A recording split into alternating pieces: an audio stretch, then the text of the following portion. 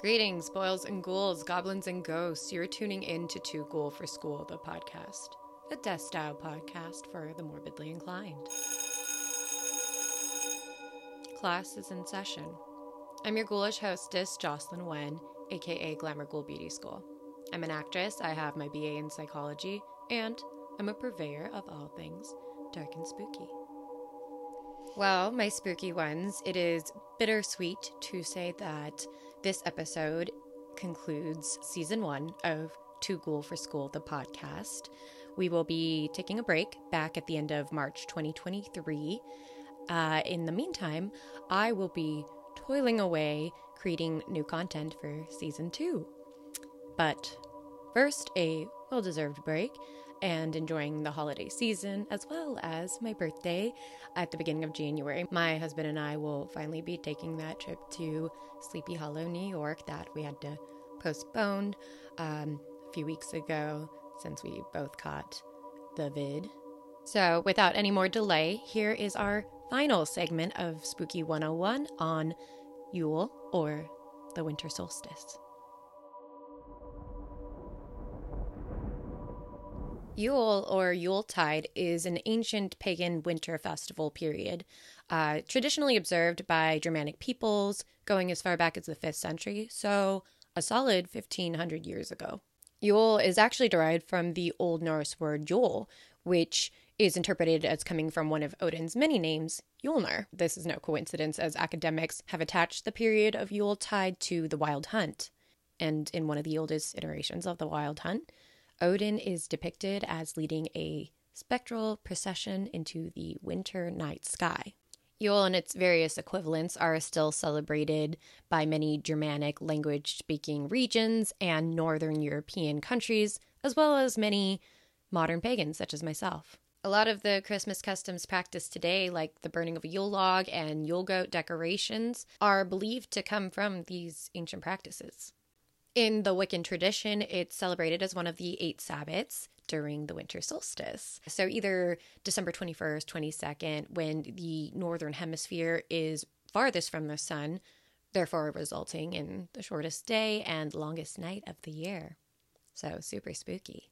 It also marks the start of Capricorn season, which is my zodiac sign. For modern witches, it marks a turning point from the incremental decline of sunlight going into the depths of winter back to the days getting brighter and longer. It's a time of hope and renewal. So this year, Yule falls on December 21st, but you can celebrate Yule all season through the new year. Essentially, again, it's Yuletide. My husband Ian and I, for example, will actually be celebrating on Christmas Eve, since I wanted to prioritize getting this episode out to you as soon as possible for your Yuletide enjoyment. For winter solstices past, we've done a bonfire, sort of. I mean, it's like a fire pit in the back of his mom and sister's place.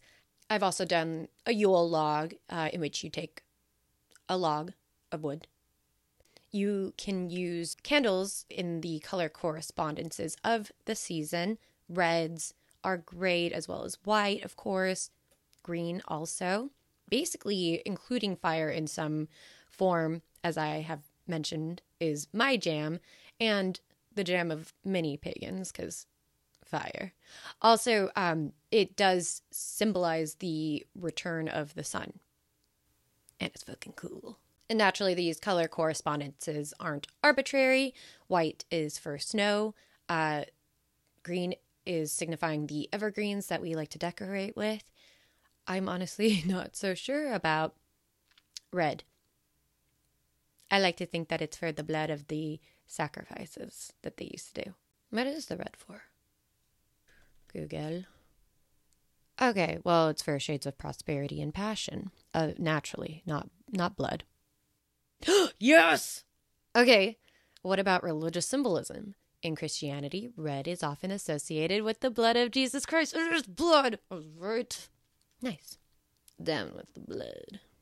Ian and I really also love the wassail from Trader Joe's. It's just juice, but you can feel free to add a spirit of your choice. I would say, like, you can mix it with like a red wine or a white wine or vodka if you want something hard. This year we have plans with some friends to feast and revel, and we're going to try our hand at making Glühwein, which is Ian's German, part German. So basically it's mulled spiced wine.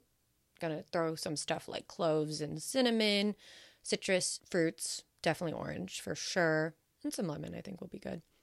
A lot of the ingredients that you would probably use to decorate your altar.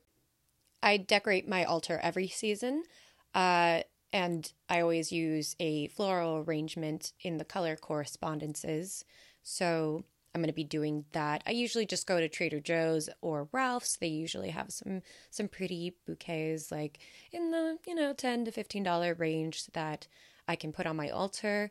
And in addition to the flowers, I'm going to add cinnamon sticks, oranges, apples, rosemary, much like in Samhain. Pine cones are also good. You can also use mistletoe and bay leaves, juniper, and nutmeg. On Christmas night, I also plan to do a Yule spell, which I may or may not share on YouTube, but it'll definitely be on my Instagram, Glamour Ghoul Beauty School, as well as Too Ghoul for School, the podcast. I hope you had as much fun watching this final episode of Too Ghoul for School, the podcast, as I had making it. I am eager to get to work on some of the ideas I have for next season, season 2 of Too Ghoul for School, the podcast. Crazy. I can't believe it's already been a season, which is insane to me. Yeah, thanks for sitting with me for many spells over the course of 10 or so weeks. Thank you again, and like, share, comment, subscribe. Stay spooky, boils and ghouls, goblins and ghosts. Till next season. Gonna miss this, but I am eagerly going to make some new episodes, things in the works. I'm working on them. In addition to Jesus, red is often associated with some of the martyred saints. Martyred. Oh shit, it's martyred. Oh wow, I guess I've never seen martyred spelled out. Martyred saints in Catholicism, interestingly, because of its connection with lust and sex and passion. Okay. Some Christian groups see red as a color of sin and damnation. Such a sinful color. In chakra work, red is connected with the root chakra located at the base of the spine. Yeah, isn't that the sacral chakra? It's like your creativity and like passion, sexual passion too. Blood and passion and lust and damnation and sin. It is our time, heathens. Go forth and spread your Yuletide Christmas cheer and terror. Balagos is dead. The bats have left the bell tower. The virgins have been bled red velvet lines. The back casket. Balagos is dead. Cute. Me. Yeah, Yule, winter solstice. Friday. Revel.